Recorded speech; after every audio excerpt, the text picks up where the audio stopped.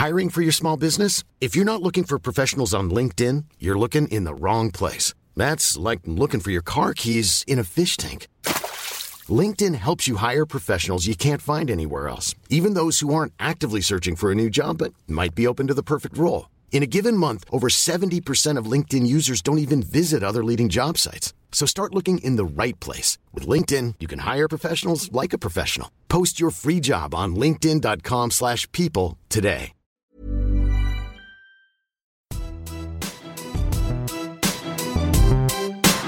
A grain of rice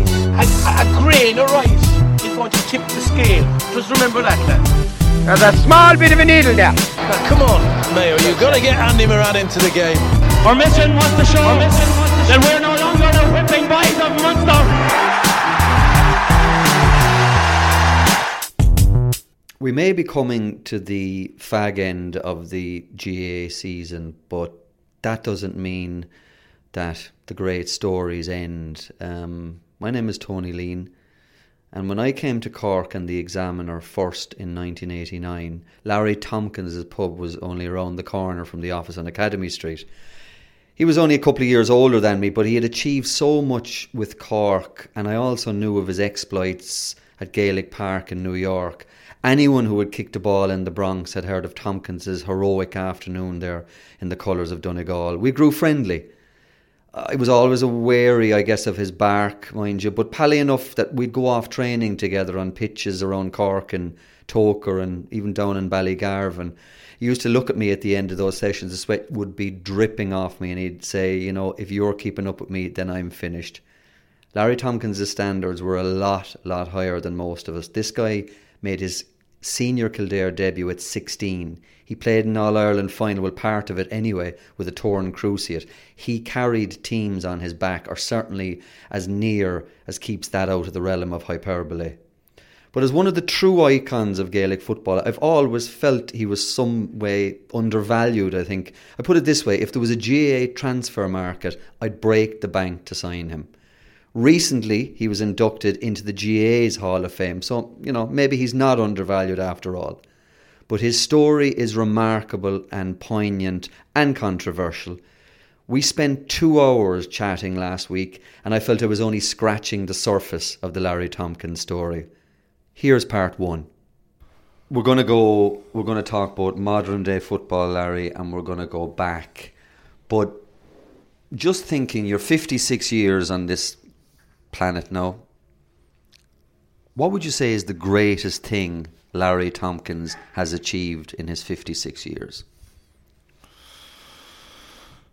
I suppose growing up, I suppose, in the environment I was in, small little place, very rural, I suppose just to achieve, to think that you're going to be the best and to try and get somewhere near it. Actually, it's been every road that somebody takes like that, it's rocky, it's bumpy, it's every direction, but you have to be able to deal with every aspect. But I grew up like with, I suppose, like a lot of people that time didn't. My family didn't have an awful lot. We had no transport, we had no electricity, we had no running water for a long time. All we had was a football and a farmer's field, and going up to the neighbour's house and listening to the matches on the radio, the old radio, and just thinking someday that maybe rather than me listening to it, I could be in that radio. So yeah, it's You were the youngest of 7. I was youngest of 7. Yeah, I had 4 older brothers and 2 sisters. Yeah, so somebody said I got spoiled, but look, listen, when the potatoes were thrown out on the table, you had to dig in. Yeah. So I often wonder, when we talk about kids and offspring, and you even, when you look at your own now and you talk about, okay, the youngest one is the one who learns the most because they learn from the mistakes of the previous ones. I mean, looking back, do you think in some ways being the youngest wasn't a bad thing? Well, I suppose it has its advantages, and then it can have other things as well. Like, but I suppose it helped me. Yeah, I think it did. I think I was playing up in the farmers' field again. My brothers in particular, they were all good players, and they would have no mercy on you. So, look, it toughened me up. It spelled a kind of a direction in my life like that. I think when I nurtured going through life, I think it helped me a lot. I would describe you and take this as a compliment as being as hard as concrete on the field. I think in a generation after you, Declan O'Sullivan actually of Kerry reminded me a small bit of you, not just because you both played at 11, but because you could both mix it physically, football wise. You had all the skills, yet you weren't afraid, and there was no such thing as a 40-60 or a 50-50 to you. I'm just saying that's not something, Lar, that can be coached, I don't think. No, I'd agree. I think it's, as I said, it's a lot to do with how much you want something and your desire and your. You know, I had a massive family, like I had a massive parents, and mother and father, like they were great people, and you know, you respected everything that they done, and I think when you come up in that environment, I think that you are a better person in every sense of the way. Of course, everybody has their failings, but I think I'm very respectful to people like to have been involved with teams, over teams. You know, a lot of people nowadays might overlook that. You know, things like even simple basic things of even coaching the team today, like and being involved. You know, players don't even pick up a cone or a ball or a bib afterwards and bring it in. Like, that was, we probably didn't have the bibs, we didn't have a lot of footballs, but we always helped out, like. Yeah, and you had respect. Yeah, like, and that's a massive thing. And I even said to my young fella nowadays, like, and he's playing there with Bishopstown and he's only 12, but you know, I always say to him after every training session, you know, I always say to the coach, listen, thanks very much. You know, but, you know, those things go a long way. Like, and, it must. I know. I was talking to you about this coming down the stairs.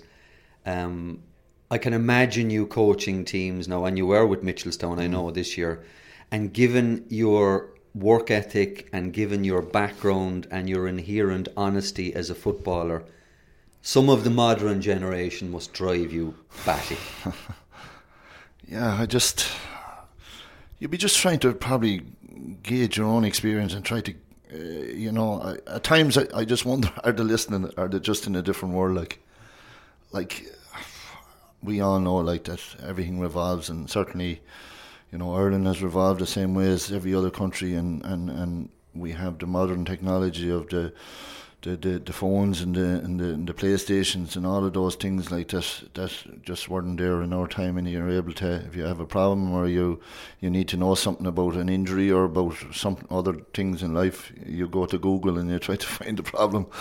But does it really find the problem? Like, because the problem, like in a lot of these cases, is communication. Like, and like, I think that the modern society are lacking kind of maybe communicating with people properly, and I think it's a bit of a headache going forward. I think for the generation. I think, how do you do it? How do you cope with it?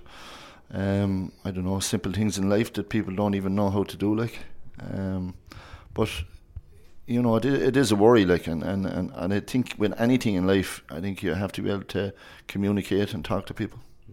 How do you roll with your own young fella? Actually, look, listen. He's 12 now. He's 12. Yeah, he's doing all sports. He's enjoying it. He's playing hurling, football with Bishopstown. They're great up there. They're great at the underage. He's involved. He started off a number of years ago. He went up to he goes to St. Joseph's School in the Mardyke there, and he was up to fooling around, I suppose, initially doing tennis up in Sunday as well, and he's taken off on that. He's on the Munster squad in tennis. So, look, I encourage him to the best that I can. I'm there with him as and sometimes I get too involved. But I suppose that can be from maybe my old ways of frustration at times when I feel that he should be doing better. But look, listen, he's enjoying it, and hopefully he can move on in the right direction. Yeah. Throwing it right back, Larry, because, you know, there's a generation that doesn't know the Larry Tompkins story, and I'm sure there's a generation who believe he should still be in Kildare, and obviously most of those people are probably living in Kildare. Tell me about the story behind your time in New York and how you left Ireland a Kildare footballer and you basically came back, if not a Cork footballer, a Castlehaven footballer. I suppose it's a long-winded story, Tony. It's Kildare were a prominent, no, still a very prominent team. Like we played Division 1 National League. I'd say I came on to the Kildare senior team in '79. I was 16. Like, hard to believe people wouldn't. They say I'd be kind of dreaming, but 1979. I was born in '63. '79, I got a call up with the Kildare seniors, purely on the basis, I think, at the time that we had a lot of players in Kildare that were probably good enough but wouldn't commit to it, including my own brother, who was a serious player, probably one of the best Kildare midfielders. What was his name? Joe. Joe, right. But I suppose that there was a lot of discontent within the county board and the way the county teams were ran, and it was just complete total. It was just like a juggling machine, really. You didn't know what you were going to get from week to week. And we'd end up going training with maybe 12 and 13 and 14 players training. Like, it was hard to believe. Like, and Kildare playing in Division 1 in National League, getting attendances at Newbridge was hard to believe. In the health and safety, I laughed at last year when they were saying there were 8,000 or 9,000 people at the Mayo Kildare game. That time in National League games, we were getting 13,000, 14,000 people. To Newbridge? Yeah, to Newbridge, yeah. And I suppose when I got the call up, I was absolutely thrilled. I was on the minor team. That year I had lost a minor final.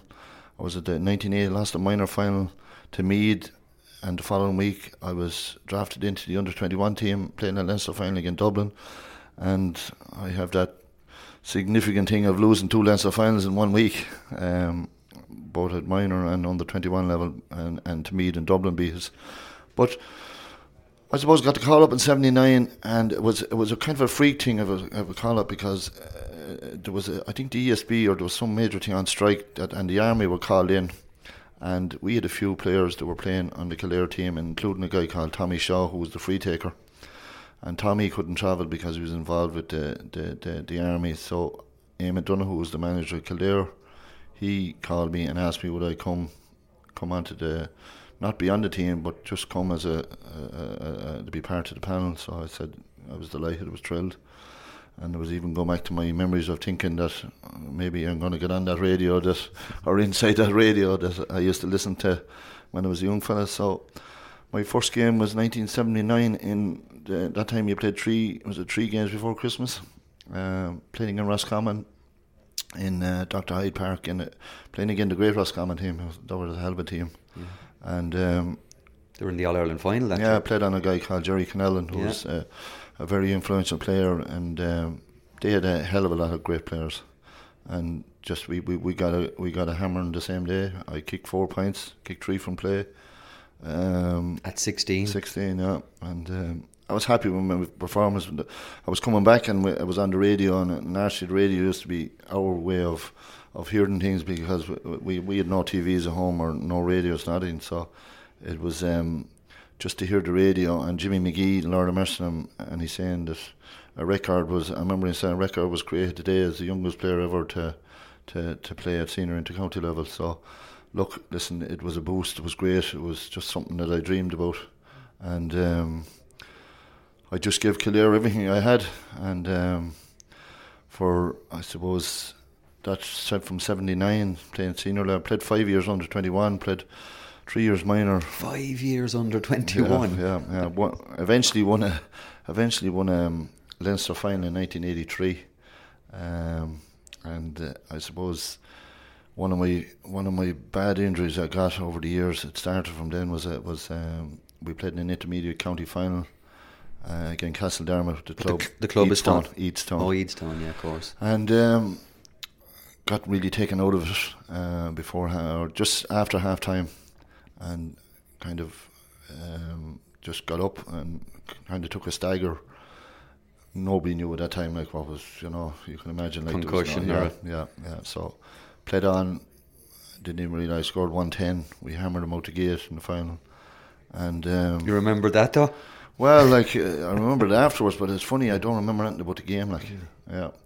And the presentation was made, and I don't know how I got from there into the dressing room, but I collapsed inside the dressing room, and I was in an ambulance, came through into Newbridge and carted off, and I was in a coma for over 2 days. Are you serious? Yeah. So what age were you then? That was 1983. That's 63, 73, 20. 83. Yeah, 20. Yeah, 20. Yeah. I was playing the football in my life, and Kildare looking forward to an All-Ireland semi-final against Derry, which was a massive thing because I had never been in that. We had never got that far, but ended up. It was a hard time for my parents, naturally enough, and for my family. It was in a kind of a touch and go situation. Yeah. What do you mean? Well, I suppose been in a coma for that length of time, and I suppose it was a. They didn't know whether it was going to come out of it. They don't know the length. When you go into a coma, you just don't know. You just don't know. And you don't know how you're going to come out, if you are going to come out. Yeah, and I suppose it was. They were contemplating a lot of operations, and but thanks be to God, I come out of it. It was over 2 days. And I mean, can you remember? Did a guy just blindside you, or did you get a box, or? No, I was just basically taken out with an elbow. Right. Okay. Yeah. He kind of just ran from one side of the field to the other to get me. That was it. So. And did the medics say to you at the time, "You listen to me, you're lucky to be alive. Pack up your football," or was that not the way? Well, that was the way it was afterwards. Yeah, it was a lot of hard talking, and I was out of hospital in about a week and a half. It was 2 weeks later. It was the under-21 semi-final, so naturally I missed that. I travelled with the team. There was a great guy over the team that time, Tony Keogh. He's dead now since, died a young man. He was a fanatic about Kildare football, but it was a trying time, and Derry beat us by 2 points in the semi-final. So, worse. Yeah, it was a game that I'm not saying it would have made that much of a difference, but look, listen, it was there for the taking, even on the day that they played. But I'm sure Cork beat Derry then in the final. It's amazing, but it was a tricky time as regards, like, my future was in doubt as regards would I ever even tug out. Initially, it was a case of it looked like it was over. At 20? Yeah, it looked like it was over. I had a hairline fracture of the skull and the temple bone, so it gave me a lot of problems I was told like that certainly within 12 months I couldn't do anything. That's how initially, then after 4 or 5 months I was attending Jerry McEntee, which is amazing. Like, Jerry was in the Mater Hospital, and Jerry couldn't be. He sent me to all the top people and specialists, and sort of my angle in, and Jerry knew where it was coming from because I had known Jerry a long time, like playing again Meath, like even in when I came on the Kildare team first from 79, 80, Meath were beginning to kind of surge like with that team, and they were young bodies. Jerry was a great bit of stuff. Joe Castles, Mick Lyons, they were all good mates of mine and good solid friends. So he gave me the best possible treatment and advice, and I suppose within time then I got a bit more confident, got back to work, started getting a bit more confident, went out training. Actually I used to feel a bit of lightness in the head and headaches and stuff like that. And they were talking that maybe if I did get back to play, like, I'd have to kind of wear this kind of protection over the head, like it'd be kind of like Rory Best, like kind of Rory Best, and kind skull of something cap, yeah. So this was kind of mentioned, but I kind of took the advice of Jerry McEntee nurse enough, and he kind of guided me back, and I was back playing within 8 or 9 months. Right. Yeah. So that was 83. When did you actually leave for America, New York, and why? I left in 85. Why? Because I was unemployed. You were a carpenter, I was a carpenter, yeah. I in fairness now, I worked for, initially I worked for Kevin McGough in Kildare for about a year and a half, and then went to Dublin and worked for Martin and O'Shea Builders, and it was amazing because O'Shea was a Kerry man and Martin was an Offaly man, and the Ladies' Cup now is Brendan Martin. That's him. Really? Yeah, and he was the guy that basically got the ladies' football up and running to the extent it is to this day. Yeah, and he was naturally very influential in trying to, I suppose, get the ladies' football team going in certain areas, in certain places, and put a good bit of money behind it and backed it. And I done a bit of work in Croke Park over the years, and we had naturally a lot of the contracts that were going out. Naturally, Brendan was getting a lot of them there. Worked naturally all of it in Dublin, and worked with, got to know and work with Pádraig Dunn, who was became very friendly with. Pádraig won Ireland with Offaly in '82, and I knew all that Offaly team so well, like, and was very friendly with Matt Connor, who I rated seriously high as a player, like. Massive. And the morning of his accidents, like, amazing, like, Richie Connor, who was his brother, rang me and informed me of the accident, and none of us realised at the time, like, how the extent of it was. Went to see him on the next day, actually. Stevens' Day, amazing, in a hospital called Stevens' Hospital, which is not there any longer now, across from the train station, Euston Station.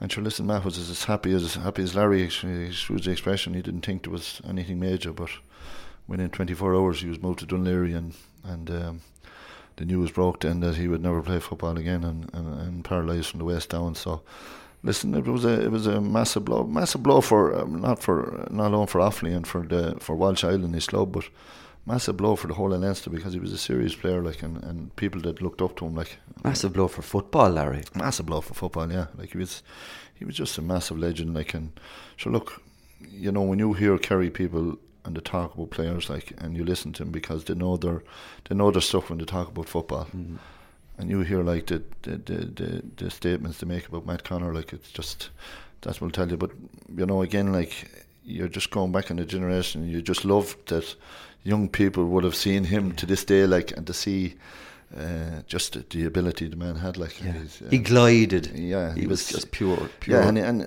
I used to see him play with Walsh Island, and we used to have fierce fun because that time scoring was a big thing, like, and they used to have on the Dublin papers the highest scorers in each of the national leagues and throughout the championship, and it was a massive thing, and was myself and Matt Connor were kind of all the time battling one another out, like, to try and see who would get the highest scoring. But yeah, it just it was a massive blow at the time. But sorry, you were saying about you were out of work. That's how you. Yeah, I was out of work, and I had been working a good bit in Dublin, all in Dublin. And I've been out of work for about 6 weeks in '85, and I just went into Dublin one day, just walking about, and I ran into a person called Mick Wright, who played with Offaly. And Mick was a journalist and ran the Hogan Stand magazines, if you remember, at the time. And amazing, because the Hogan Stand magazine, I think it came out nearly every week. It was an electric kind of a magazine, but Jesus, how he was able to produce it like every week, he was just unbelievable. And it was a real hit, because people were really going for it big time at the time. But he was doing well there, and I just got talking to him. I just met him on O'Connell Bridge, and he said that he had been out in America in the summer, and that he played football with Donegal. And he just said, "Jeez," he said, "would you be interested in going out there?" Or just off. I said, "Jeez," I said, "I don't know." And I kind of left it at that. And 4 days later, I got a call from a guy in America that was over the Donegal team, Donald Gallagher, who came as one of my great friends over the years then. And he asked me would I come out for a weekend that weekend. So it happened very quick. So little did I know, I was on a plane heading for America. Never in America before in my life. Hardly ever in a plane in my life. And went on the Friday and played a game again. Sligo, I think, over in New York on the weekend. Yeah. So I had kind of, not that I had planned to emigrate or anything at that time, but I think I played very well in that game, and I kicked 1-9 or something, and naturally they were very anxious to have me.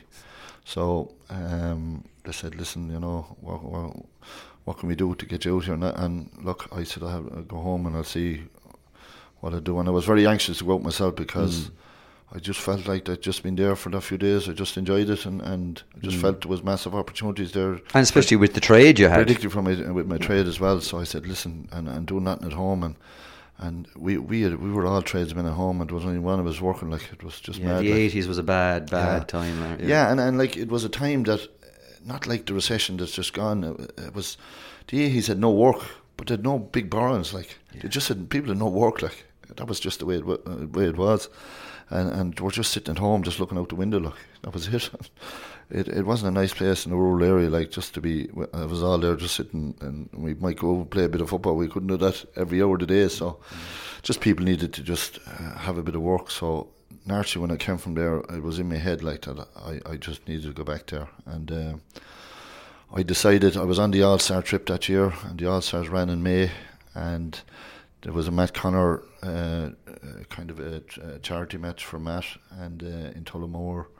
The rest of Ireland again, the All-Stars, I played in that, and then the following week, like that particular year, Kildare had made me captain of Kildare, and I had informed Eamon Donoghue of my intentions that after the All-Star trip I was staying in New York. So naturally it was something that he didn't want to hear, but he understood like I had been big blow now for your captain to come up to you and say, by the way, I'm off. Yeah, like, he had kind of known it for maybe 5 or 6 weeks before that. I had told him I had been kind of gone out to America or gone out, and that I was maybe going to spend the summer there. That was the way I was kind of. And I said, look, Eamon, and Eamon was 100% guy. Like, Eamon just said, look, I said, will you come back if you need to come back? And I said, Eamon, I'll do anything if you tell me to come back and you want me for a game, I'll give you 100%. And that I said that.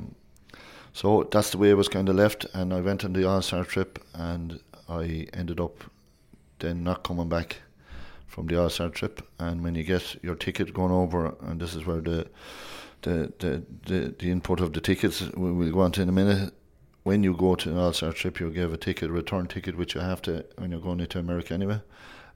Because otherwise you wouldn't get through immigration. I had the return ticket still valid from my All-Star trip, still there, which I wasn't coming back from New York. So when the call, I was in work. I had started in 608 in the Carpenters Union in America, and getting on very well with Donegal over there and really enjoying it. And Eamon Donoghue rang me. They had got over Wicklow. They had played Wicklow in the championship, and they were playing Meath then. And they had a bye in the first round, played Wicklow, and then they were playing Meath in the semi-final. And he asked me would I come home for it. So I just said, look, I said to him, look, I said, I told you I'll give you 100%, I'll be back. But I said, I have to have a return ticket to come back, because I will use my return ticket. I can go into the travel agents, which I had checked, and I'd pay my $50 or $60 to change the date, come back on the original All-Star ticket, return ticket. But I said, to get back to New York, then again, I need a return ticket again. And I said, will you just verify that? Knowing the way the county board is, yeah, there was always that temptation in my head, like that this wasn't going to be plain sailing. So Eamon rang me a few times and told me everything was fine. He had talked to the county board. Pat Downey, who was the chairman, and Seamus Aldridge was secretary. He told me that everything was in place and everything was organised. So I had said it before I left to Donegal Rover, that was over the Donegal team. I told him the problems. He had known the problems, like we had talked nasty a number of weeks before that about Kildare and different things. And I just told him like that the way the whole county was kind of being ran at the time, and wasn't great, and that I was glad to be over in New York the way it was going on, you know. So it wasn't a case that I never said that I would never play with him again or anything like that. That wasn't the issue. I said that was just the way it was. But I had said maybe when I go over here now, I said, do you know what? They mightn't even have the ticket ready. I just kind of passed a comment like that to him. So of course he was fairly tuned in. Without me being even known, he had put a reservation in the computer for me just in case that it was a mess up. But I didn't know this. And I played the game against Meath. I played okay, didn't play great. It wasn't my best games by any manner of means. Meath beat us by, I think, 2 or 3 points. I went back into the dressing room after the game, and Eamon came over to me. He was absolutely furious and said like that the boys have told me that there's no ticket there for you. To go back to New York. Yeah. And Eamon was gutted because Narty, he was the guy that was... He was the fall guy. Yeah. So I just said, look, do you know what? It didn't surprise me to the degree of surprisement, but I was furious, just got into my gear. They said they'd see me down in the hotel and explained to me. It was the Beachmount Hotel in Navan, never forget. And my brother was at the game, my eldest brother Tommy, and I told Tommy come back, and I didn't even travel back in the bus. I came out, and all the players, John Crofton, Paddy Donoghue, all the stalwarts in Kildare, they were playing the team the same that day. Shea Fahy played in that game, and they were all knew the story, like. So I arrived back in the hotel, and I was having no meal, whatever. I just wanted to get out of there. Mm. So Narty went down to see them, and the minor team had played. They were in having their meal with the minor team, Pat Dunny and Seamus Aldridge, and they never even lifted their head, both of them. And I went down to see them, and they just said, look, and I never forget their words, what they said, and I'd never ever missed a train session, Tony. And they said, look, we couldn't get any ticket for you to go back to New York. It was late booking or something like that. And, seeing that we won't be needing you anymore anyway, why should we pay for the ticket? They actually said that? Yeah. That's exactly what they said, and they never even looked at me when they said it. Donny didn't even take his face off the table, and Aldridge was talking as he was eating, and I just said, fucking hell, I said, is there the greatest show of whatever? I said, it's no wonder the Kildare football is the way it is. And that's me done with Kildare football. Did you more or less think there and then? I said to them, look, I'm badly stuck. I said, how am I going to get back to him? You know? And they made me make an agreement with them that if they wrote me a cheque, and they must have booked this or tried to book this late, that was a business ticket, which was €740 or £740 at the time. And they wrote out a cheque for £740 and gave it to me under the agreement that I would pay them back. Right? So I took the cheque anyway, and I suppose a lot of things went on in my head. But came out, and the senior player, the senior players were coming in the door, or someone were in the bar there, as you would be after a match and before they went in for the meal. And John Crofton went like a lunatic and mad, and a number of the other players, and I believe there was a fairly big schmozzle as regards inside in the meal area but I was gone at this stage. I had gone and with my brother and the whole lot. So went home that night, and I told my father I said I'd never play with Kildare again. I said I don't know what's going to happen in New York or how long I'm going to be there for, but I left under those kind of circumstances. Arrived at Dublin Airport the next morning to get my ticket, had the cheque. Again, Tommy drove me to the airport and had my ticket or the cheque, and went up to the counter as you did that time for Aer Lingus I was flying out with, and asked was there a reservation there for my name, and they said it was, and looked and said, yeah, that's going to cost you £740. And I said, yeah, fine, yeah. I was paying the cheque just as she was taking it, and my name come up again. They said, did someone book another ticket for you? There's another. I said, where's that? And said, this has been booked from New York. There's a reservation there put through for you.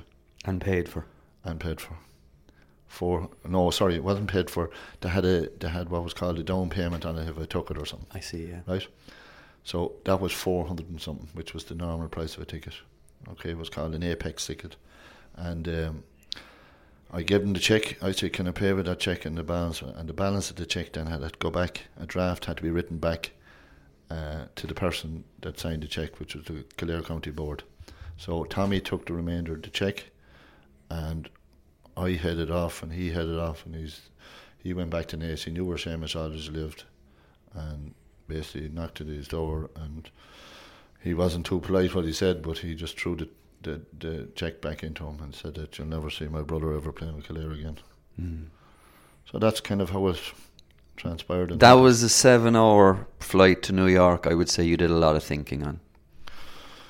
Well, you know, it was kind of something that didn't surprise me, because my brother, as I said, was a hell of a player, and he wouldn't play with them because he just thought they were just a disorganised crowd. They were just, and you see, they had this kind of it just felt like the Pat Dunny. He was a great player himself. Like Pat Dunny won when Railway Cups were really strong. Pat Dunny won Railway Cup with Leinster in hurling and football. Like he would have been deemed to be one of the great players that played with Kildare. Like, but he kind of had a, what would you call it, a jealousy over his shoulder, like that I was kind of taking his limelight. And I just felt that was the case.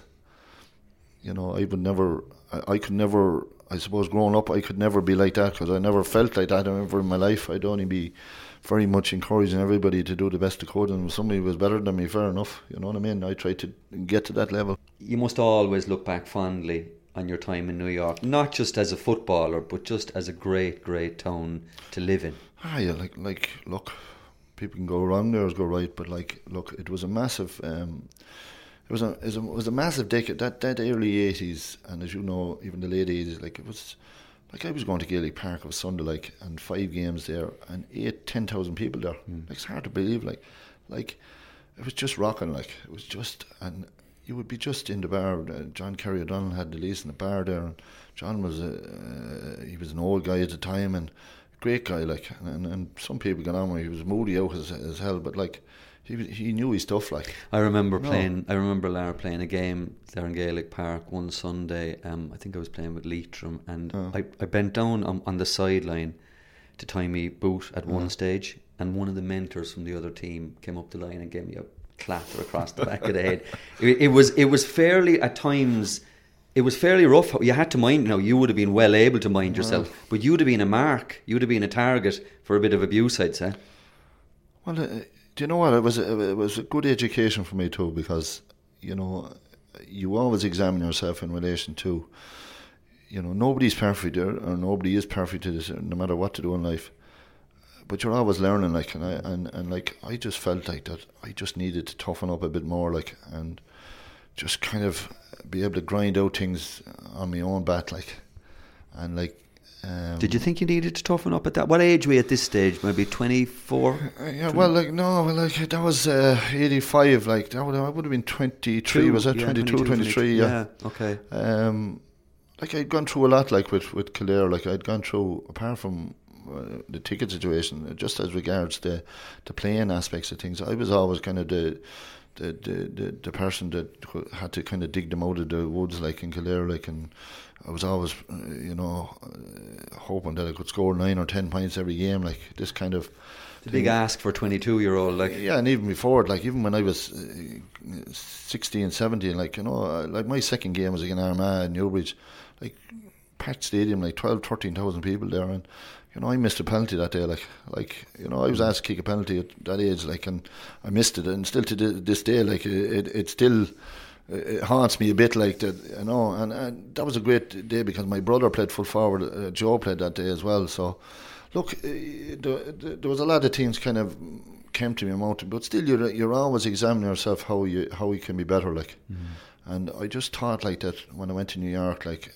I think I became tougher and harder mentally, and I wouldn't give up. No, not that I give up easy, but it made me more stronger as regards not giving up on anything, like. And you know, those games were tough out there. Yeah, they were tough, and like the quality, there was some massive quality players like out there at that time, like, because they were the weekend pass players, weren't they? There was a lot of that, you had people like myself. Like that time now, you had a guy called from Louth there, Aidan Wiseman came out, like myself. You had another guy, Willie Lowe from Westmeath. Like, these were serious players, like in Leinster. Like, another guy, Mick Casey from Longford. Like these were guys like that, Kevin Madden and Carla, like, that I knew, like, through the reins of playing in Leinster. Like, they were serious players, like, and like, you were playing against teams like that could have had 8 or 9 senior inter-county players playing with them. Yeah. And like, every team it wasn't that they were kind of built with weekend players at that time. It was a good home-based package of players that were out there. And like, Donegal were made up with guys like that had come off of maybe success at under 21 level with their counties, and then emigrating the same time as I was when they were that age, and great players, hungry for the game. like Eugene McNulty again from down, like a hell of a player. Like Una McIntyre, Donegal, like played wing back, won an under 21 with Donegal.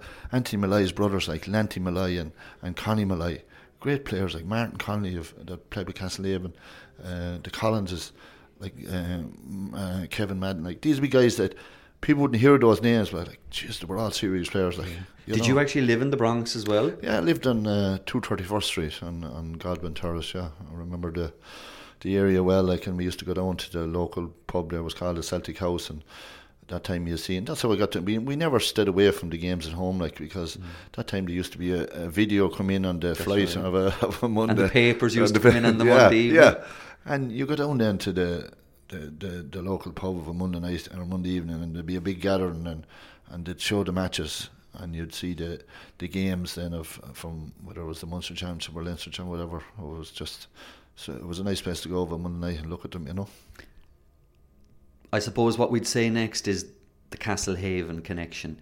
I mean, explain briefly, how did you start to even look back to Ireland? You know, how did it come that you would want to actually even give up on New York? Because I know for 20 years after coming home, I still had a longing for New York. I don't know whether you were the same. Yeah, without a doubt. How did it happen? I suppose 85 we won the New York Championship, and I had grown up with, there was 4 lads from Castlehaven on the team, or well, the 2 Collinses were kind of on and off the team, Anthony and Vincey. And a guy, Martin O'Mahony, was on the Donegal team, very good player, corner forward, and then Martin Connolly. So amazing, like, for a small little club, like, you had 4 players, like, playing on the Donegal team. And so look, we were out after games, we were going great, we were talking about home. You know, when the Wolf Tones would play, everyone was going to the Wolf Tones because you missed Ireland so much. When any band, the Pogues came on, the jukebox. Yeah, and when the bands would come over to New York, so everybody went to it because you felt being at home. Yeah. You know what I mean? It was just a natural reaction. And these guys started talking about Castlehaven, and geez, like, I hadn't a clue. If Castlehaven was in Bangladesh, I wouldn't have known where it was. They just told me it was kind of near. They do slate me when they say the first. I kind of got some inkling where it was. They said it was near Skibbereen, so naturally the rivalry with Skibbereen and Castlehaven was huge. But I hadn't a clue where it was based in Cork, and like, I wouldn't have been. I would have come down here over the years playing National League matches in Cork with Kildare, and like, so you get off the train, you get a bus to the ground. And sure, I wouldn't see. I never seen Cork City. Yeah. You know what I mean? Twice. And Castlehaven. Yeah, and like, it was. But like, it was just there, you know, when Tony gets up and speaks and talks about something, or over a team, and they're talking and they're trying to motivate you, and they're speaking, or you listen to somebody speaking. So like, you know, after 5 or 10 minutes, like, really, is it from the heart? Like, does it mean life or death? Is it something that you die for? Like, it's the same like talking within a team or within players or within. But they used to be talking about Castlehaven. It was like their life depended on it. Like, it was just, I was kind of saying to myself, "Jeez, like, these guys are fanatic." Like, you know, Jesus, they were. This is Connolly and the lads. Yeah, like, and the Collinses came from a massive background of, you know, 7 brothers, and you know, every one of them were all great, good players. Like. And just to bring that right up to date for people who don't know, obviously that's the same family as Mark Collins, the current Cork footballer. That's it. Well, Francis now, that I played with, that would have been Mark's father. Like, but like. But did they start saying to you, you know, when the Wolf Tones were playing in the background and there was a few points, we're thinking of going home, would you come with us? Sure, started as a joke, like, because they knew my differences with Kildare.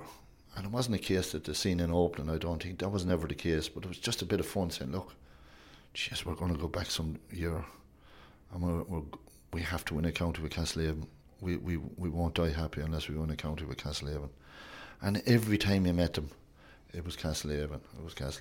And then they were telling me then, I said, well, who's playing with them? And, you know, you'd be asking who, saying Niall Callahan. I never met Niall. I used to see him going on for Monday night, and then matches, I'm saying to you, inside in the Celtic House, and you'd see John Cleary and Niall playing. They were on the Cork team. Like, John came on in 83, I think, played against Kerry in the Munster final.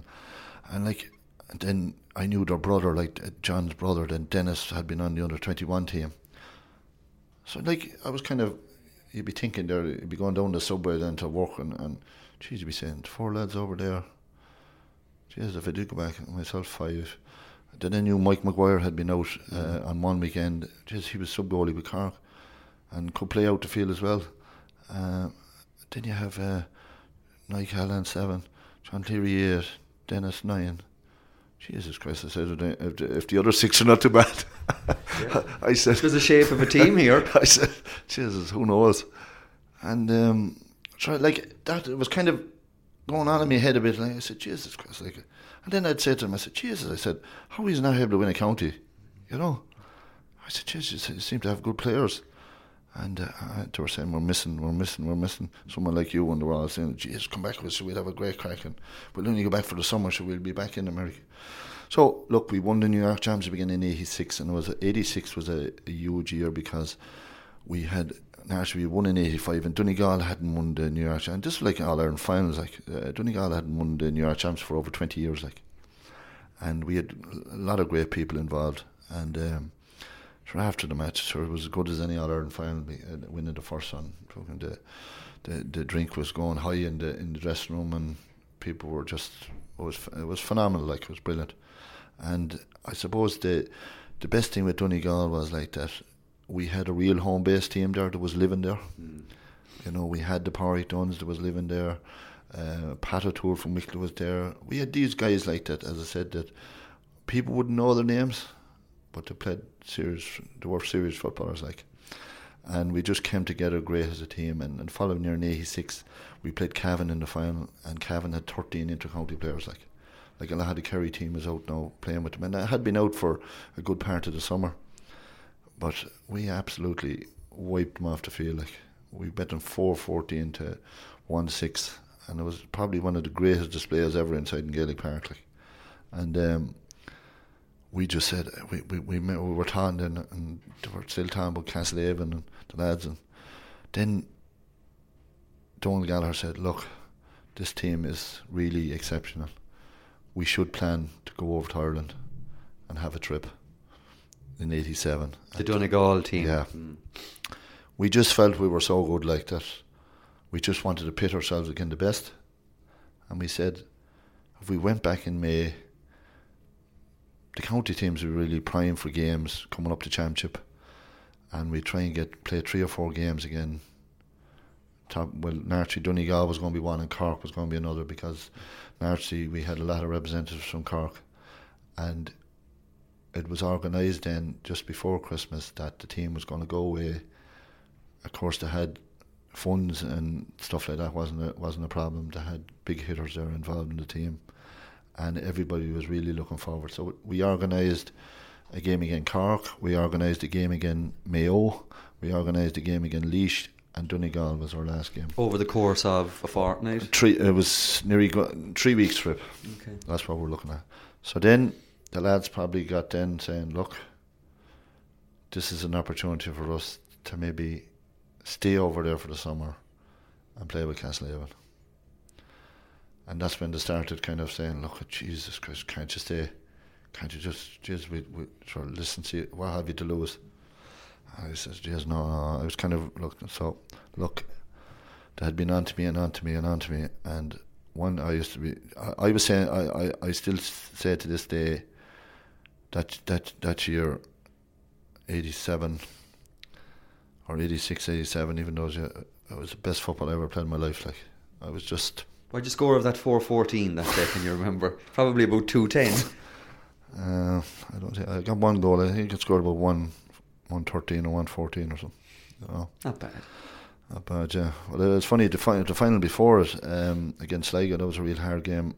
Score ended up, it was a draw the first game, 1-9 to 12 points. I kicked 1-8, Anthony Malloy's brother kicked the other point. And Pat Spillane was the only player we brought over, and I was gassed because Mick Wright called to me the night before the final, and Pat was out for the weekend. And Mick and Pat, seemingly over the years, didn't get on, or Mick didn't get on with him anyway. So Mick knocked on my door anyway and said, Larry, by no fucking circumstance you're to pass him a ball tomorrow. So, an amazing New York final. This is hard to believe now. This is the gospel truth. 5 minutes before half time, a row broke out with the two of them, and the two of them went fucking near to fight, like on the same team. On the same team, fucking hard to believe, like.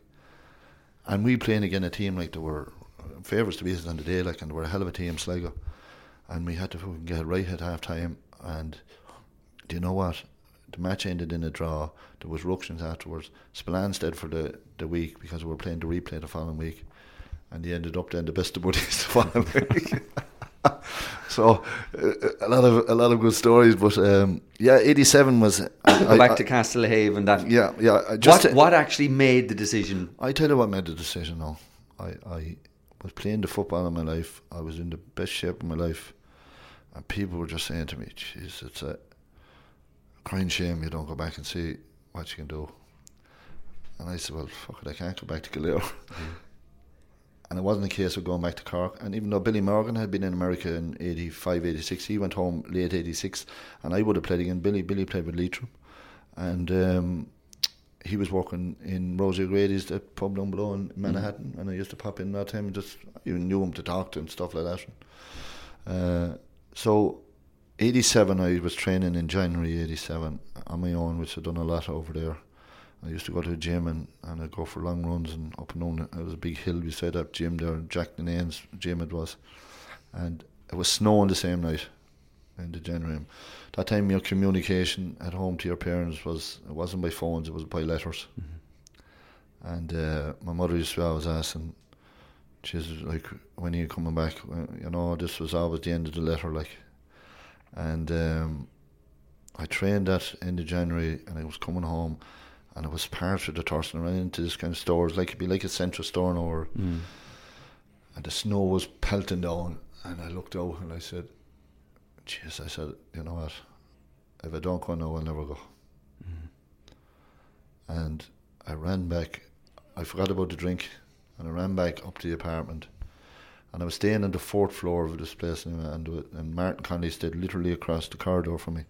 I think I was in 4F and he was in 4D. And I knocked on his door, and the snow was dripping down off me. And I said to Martin, I said, "Have you got that transfer form? I'll sign it." Wow. And that's how it happened. And I just, it was just one of those moments. I said, "Listen, I'll go over." It was the snow that done it. Well, I don't know what, but like I think they were just so passionate. Yeah. Like they were just.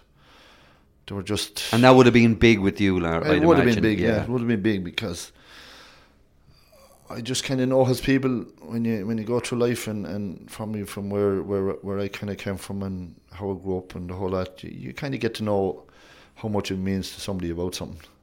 And you know, I've come across great people and great people that have helped me along the way. But like these were another brace of people, like they were just. What would you say, in a different league, like in relation to their thinking and their passion for it.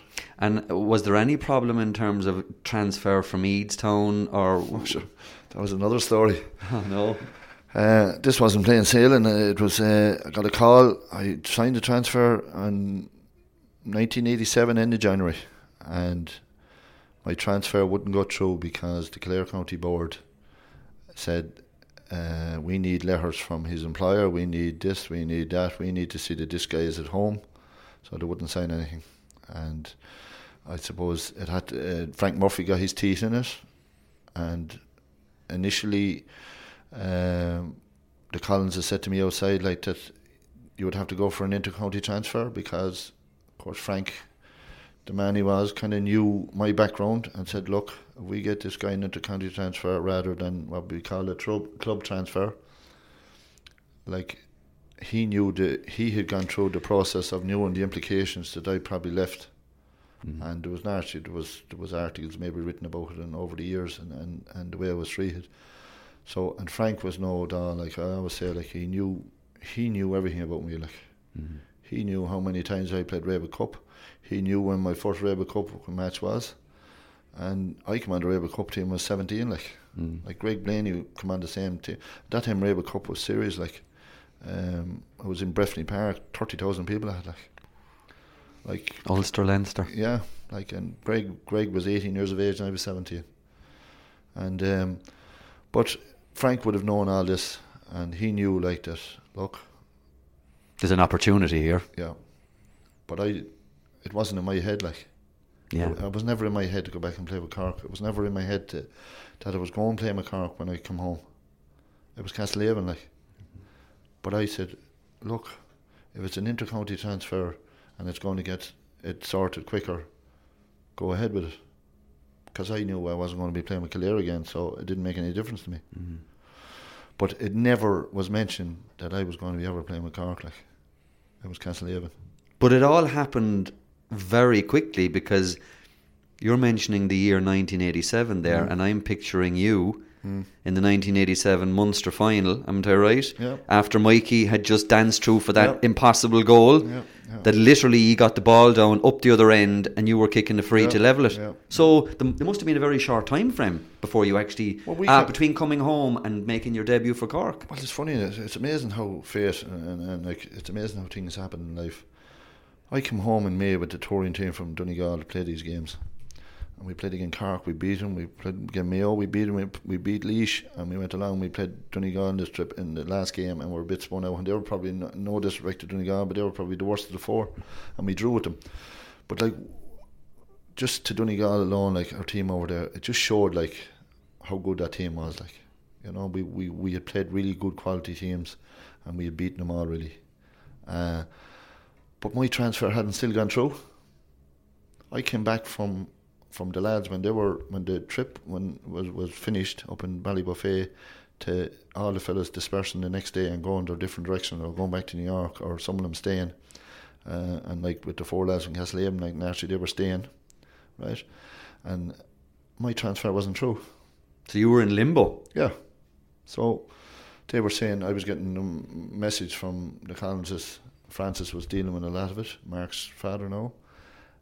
He was saying, it'll be sorted next week, it's all. But I knew there was a problem coming from Kildare. So I had to get letters from the employer, who was Christy Collins, was employing me at the time. I did get a letter from a priest down below that I was living in Union Hall. And I had to get a letter from my club that they were sanctioning the transfer from Eadstown, yeah. They weren't of the same mind as the Kildare County Board, no, obviously. They were very supportive, like, never a problem there. But in order to get the thing over the line, they had to sign the dotted line. And you had Frank in your corner. Yeah, but it wasn't as easy as that. Any time this thing was coming up, they were missing. Who were missing? Pat Downey and Seamus Aldridge, the guys that were the chairman and secretary of the Kildare County Board. They needed a signature from them. Even though at the time Seamus Aldridge he was a influential referee and refereed a couple of controversy matches over the years, but he still wouldn't obey the situation as regards what was coming down the line, and every time that he was supposed to sign it, there was a problem or he was away, and this how it was getting put back. And every time I was living down in Union Hall, and I used to be going down to the old telephone box in Union Hall, and I'd be ringing my mother, and I'd be saying to her, this fucking place, I said, it's a ghost town. I said, I'm fucking going back to America. And you know, I was like... From the Bronx to Union Hall. Yeah. I was saying, and I can't even play football. I said, fucking getting out of here. Right? I said, this is fucking... And every week, they'd be saying to me, oh... And then I used to go down, and that's why she became a great woman like my own mother. Mike Maguire's mother, Nora. I used to go down to Castletownshend and then, and Christy Collins at the pub there at that time, and I might go in there, and after I was drinking, I'd go in and have a chat there. And Nora was living beside in the terrace house there. And Nora said, come on in, next minute before they even realised it, she'd have the dinner up for me. You know, one of the old stock. Good people. And she had great stories to talk, and she was one of the most knowledgeable people ever talked about football. She knew every player in not alone in Cork, but all over the country nearly. But you could train with Castlehaven Lair at the time, I presume. I could train. I was training. Can you remember what your first training? Could you remember your first training session? Castlehaven, because it was a big move. Yeah, it was a big move, and my first training was very, very easy. Like I wouldn't have thought. It was that no deal. Yeah, you know, you were in some shape. I mean, obviously, I didn't sweat too much in anyway, but I suppose their training was a little bit low key as regards what I expected. You know, and what I mean by that, like, I thought it'd be tougher. You know, that was my first impressions. And did you articulate that thought and concern? I didn't want to over push myself, like, as regards, like, you know, like, people knew where I kind of stood, and I suppose the lads that came over were kind of wanted me to get me more involved, to be kind of involved in the training, because they knew I'd push them hard, you know. But we had a good fellow in Castlehaven there that was, Pádraig Buck was over the team, and he was a tough enough hard master, like, but we just needed to get our base. But still, it was a bit demoralising for me. I was travelling up a little bit up to Kildare and seeing my folks and back down. So it might have been at 1 or 2 training sessions with the Haven, but I didn't know whether my transfer was ever going to go through. And this was going on since, you would say, January. Like, why did you need, you know, and this kind of length of time. So every week I was going back to America. Like, I was on the verge. It was like a toss of a coin. I was heading back, and it kind of, June then came in and still not transferred. And Castlehaven were playing championship match, and I think they were playing St. Nick's or something, and they were expected to beat them, but they didn't beat them easy now to beat them, and they were through to the quarterfinals of the championship. And so here was me looking at this, couldn't play, and Frank Murphy rang me one day and said, look, listen, there's a few complications. And he was saying, what he was kind of used the language about these fellas in Kildare, where these was like, I said, you haven't fucking dealt with these fuckers. I said, these guys will do anything. They'll fucking put everything in front of you to stop you getting a transfer through for me. Of course, Frank listened to this, and of course he said, probably there's no one who's going to beat me here in this. So he kind of more or less reassured me that it'll be sorted. This was coming out early June. Billy Morgan rang me probably a day or two afterwards. I hadn't talked to Billy since my days in New York, and since he left in late '86, and then he was appointed manager of Cork in that year, '87. Billy rang me and asked me could he meet me. So I said fine, grand. So we ended up meeting in Skibbereen Golf Course, and I met him, and he asked me would I come up to train with Cork? That was his way. He said, we'll see how it goes, see how you like. And I said, Billy, I'm home here to fucking play with Castlehaven. I said, that's all my angle. I said, I don't want to mess you up. I know the way it is with inter-county scene. I said, I'll stay away from it. And that's how we left, that I would stay away from. I wasn't going to go up to train with him. And at that time, Archie, I knew Shea Fahy was involved with Cork and had been training with Cork, but I hadn't met Shea since my days of playing in Kildare. So I ended up down in Castlehaven. It was a Friday night. This is the 12th of June, never forget it, 12th of June, it was a Friday night. Frank Murphy rings me and said to me, could I get on the train the next morning with the Cork team? They were playing Dublin in a challenge match in Parnell Park. He said, bring your gear. And I said, Frank, I said, yes, what am I bringing my gear for? He said, your transfer will be through in the morning. We just need you to bring your gear just to make, to kind of, if anyone is kind of be around, because there might be a few people about and around. He said, we'll have this sorted in the morning. So whatever way he had designed to catch Seamus Aldridge, Cahanua within, and there was representatives from Croke Park even had to go with Frank to hound him down to get it signed. But they had kind of more or less put a cop's car after him to make sure that he was going to APB almost out on Mr. Aldridge. Yeah. So I arrived at the train station that morning, and Archie was with I drove up myself actually. I had a car there from a guy there from Castlehaven, Paddy Hegarty, and Archie, Niall, I knew Niall and John Cleary and the lads, Mike Maguire, they were, and Mick Burns, the Lord of Mercy, he was on the train as well. So I knew them lads, but I didn't know anyone else apart from Shea Fahy, and I was looking forward to meeting Shea because I hadn't seen him for nearly 3 years, you know. So got on the train, met Shea, you know what I mean. It was very unusual for both of us. Like, don't imagine. What I'm thinking is, could you imagine if that happened now? It'd be up on Twitter, spotted Larry Tompkins at Kent Station with his gear bag.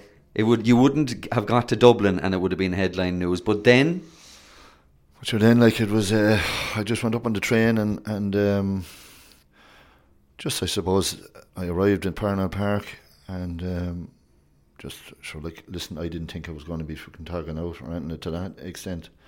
I was sitting in on the bench there in the dressing room, and the lads were tagging out, and I was just sitting there, and Frank Murphy came whizzing in the door, a smile on his face as long as days long, I'll never forget. And I always say with the handshake of really meaning it, you know, as I said, Dermot Early, the Lord of Mercy, when he died from us common, there's one thing that man had, he had to shake hands. That was the most welcome shake hands you ever have in your life. Like Frank. Well, he was in comparison to like a Dermot Early. Yes, I know what you're saying. And Frank just came in and he just came over and he shook my hand and he says, "Welcome to Cork." He said, "We're delighted to have you." He said, will you tag out today?" Out of the blue, I tagged out, and next minute Billy named me on the fucking team. And my first guy I marked was a guy called Eamon Heary. I remember. I played with Dublin. Wing back, wasn't he? Wing back, and we played centre back. I played centre forward that day. He played centre back. And I came back down, and of course, look, I didn't say I played great. I played reasonable, okay. But so you actually played with Cork before you played with Castlehaven? Yeah, that's amazing. And I got transferred the day of my birthday, 13th of June. At 12 o'clock, I often asked Frank afterwards, when did he sign the dotted line? He said when fucking it was literally 12 o'clock that day when the transfer form was 1987. signed. 1987, which means 13th of June. I was just about to say, they were getting you at 24 years of age. Talk about coming into your prime. Yeah, well, I was... In the football transfer market, that would be a seriously big fee. You know, that. Well, look... did it make huge headlines, Larry, at the time? Can you remember? It made headlines, but I don't think it made... You know what I mean? It was... I suppose I had been out of the scene for a few years, and I suppose if it had to happen, like maybe when I was in the scene and still playing, maybe the headlines might have been a bit different. But there was a lot of headlines made at the time when I left Kildare, when I went to New York, and got massive support from all the Kildare fellas, like, and that continued. It was amazing, like. Even after you signed, played with Start, yeah.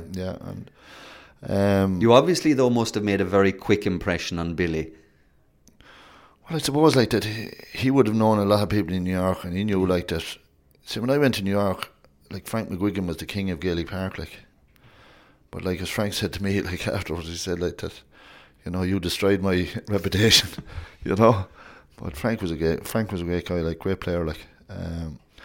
But of course, like Billy knew like the impact I was making in New York, and he was probably no fool. Plus the fact like that, you know, Frank knew like. Deep down, like what probably, hopefully, a big difference that I could make, like, and I suppose Frank was a major influence, like, in relation to all this happening. You know what I mean? And the probably the support he kind of gave me, like.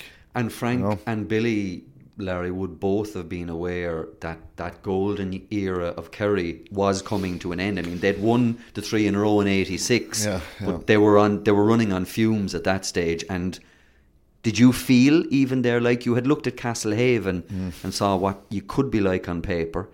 Now that you were on that train journey literally with Cork, were you looking at that and saying, you know what, we could push this?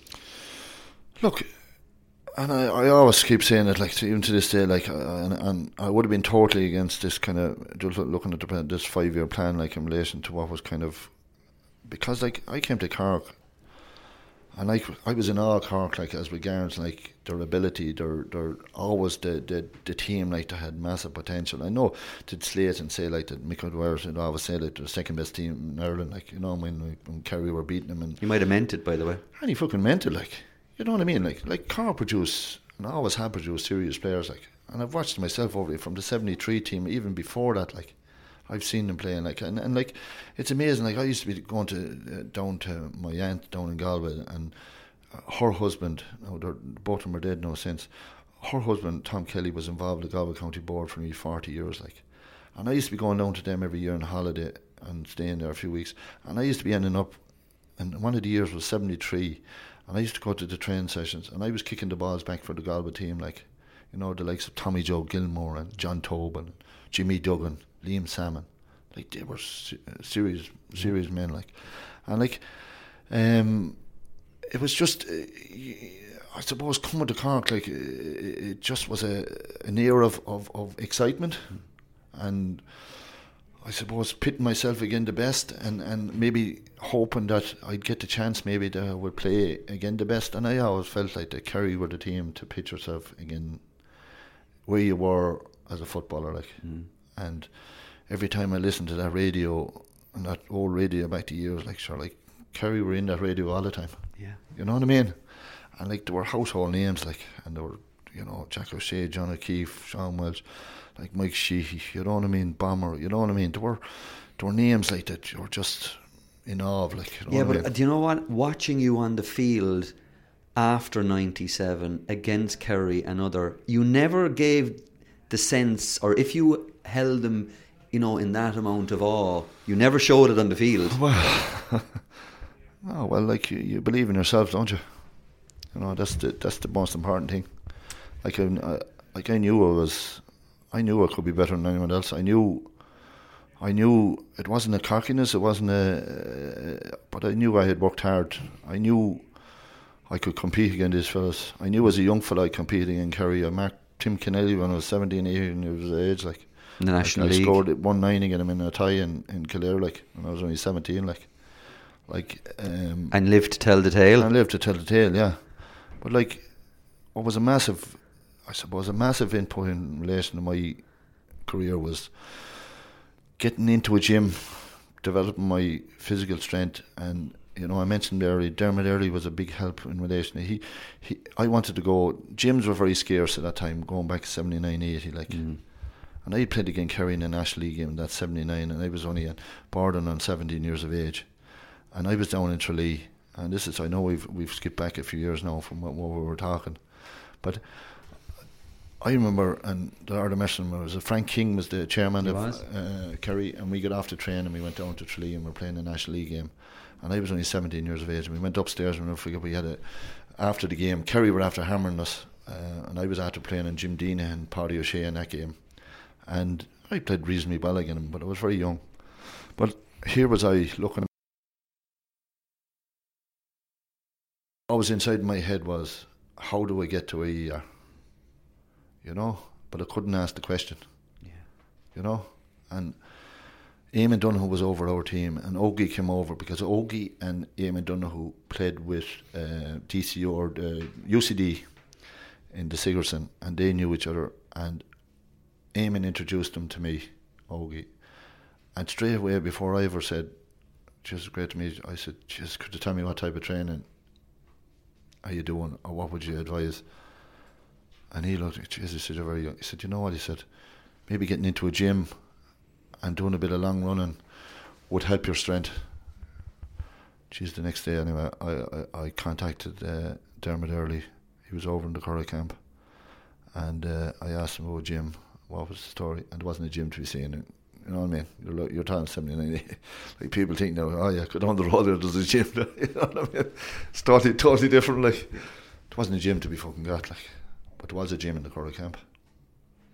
But Dermot couldn't let me use it because it was against the rules and regulations unless you were within the army regime. So he said, leave it with me, whatever. Jeez, I'd say 2 or 3 weeks later, Dermot rang my home place and said, "You were talking about a gym." He said, "There's 2 fellas that are here in the Curragh camp. They're opening up a gym in Naas, and it's opening up in the next 2 or 3 weeks. It's beside the Townhouse Hotel as you're coming in the Newbridge Road." Jeez, I didn't wait a second. Every day I was looking to see, coming back from work now, I used to be working in Kilcullen on the buildings. And just here I was seeing a nose up in the door, and I went in, and I just didn't meet the 2 fellas. They're only setting up all the, and these guys were in the army, like. And I told him, and he said, "Look, listen, we'll be open in 3 weeks' time." When they opened, I lived there, and they trained me and showed me everything. What age were you now at this stage? I was 17. Okay. Yeah. And when I played on Tim Kennelly, I was probably 18. Would have touched the 18. And I played against Tim in the National League. It was the opening up. We used to play our games in Newbridge, but that day we played it in a tie because they were opening up their pitch. And I marked him, and I scored 1-8 off him, and I was able to kind of match him a little bit more for physicality. Not that I could fucking overall could match him for physicality, but you could hold your own. It was the first time I said to myself, this is the turning point here now. I was able to kind of win my own ball, you know. Well, I did tell you at the top of this segment that this conversation was only scratching the surface of the Larry Tompkins story. That's part one, and we haven't even got to the beginning of his playing career with Cork from 1987. Larry would play in the next 4 All-Ireland finals with Cork, losing the first 2 before redemption and revenge were his lot in 89 and 90. We'll be back with part 2 shortly. Flexibility is great. That's why there's yoga. Flexibility for your insurance coverage is great too. That's why there's United Healthcare Insurance Plans. Underwritten by Golden Rule Insurance Company, United Healthcare Insurance Plans offer flexible, budget-friendly coverage for medical, vision, dental, and more. One of these plans may be right for you if you're, say, between jobs, coming off your parents' plan, turning a side hustle into a full hustle, or even missed open enrollment. Want more flexibility? Find out more about United Healthcare Insurance Plans at uh1.com.